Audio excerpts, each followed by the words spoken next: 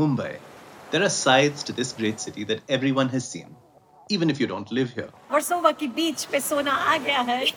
And then there are sides that we don't see, even if they're right in front of our eyes or at our feet. You don't really need to travel to a pristine island to look at marine life. It's everywhere. It's right here as well. Or in the park around the corner. It's a high density of carnivores living with high density of humans.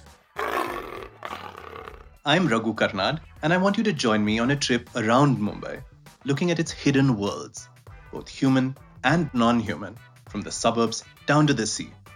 Over 10 episodes, we'll explore the natural ecosystems and amazing biodiversity spread all over the city, the human worlds that coexist with it, and we'll talk about the future, the challenges Mumbai faces from a rapidly changing climate. Join me and my guests, including author Amitav Ghosh. When the big one comes, the working class will get out. Whereas we will be trying to book flights in the airports. That's right. It's the middle classes that will be absolutely stuck.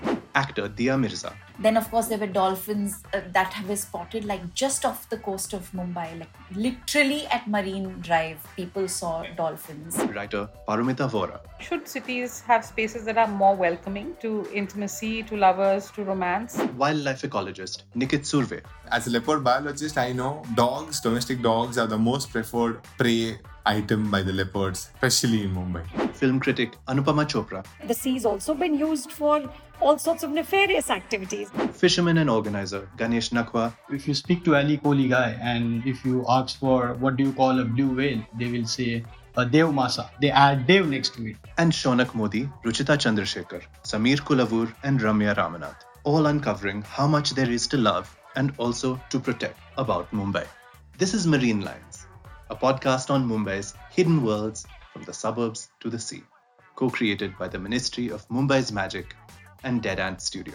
Look for us wherever you get your podcasts and find a new city beneath your feet.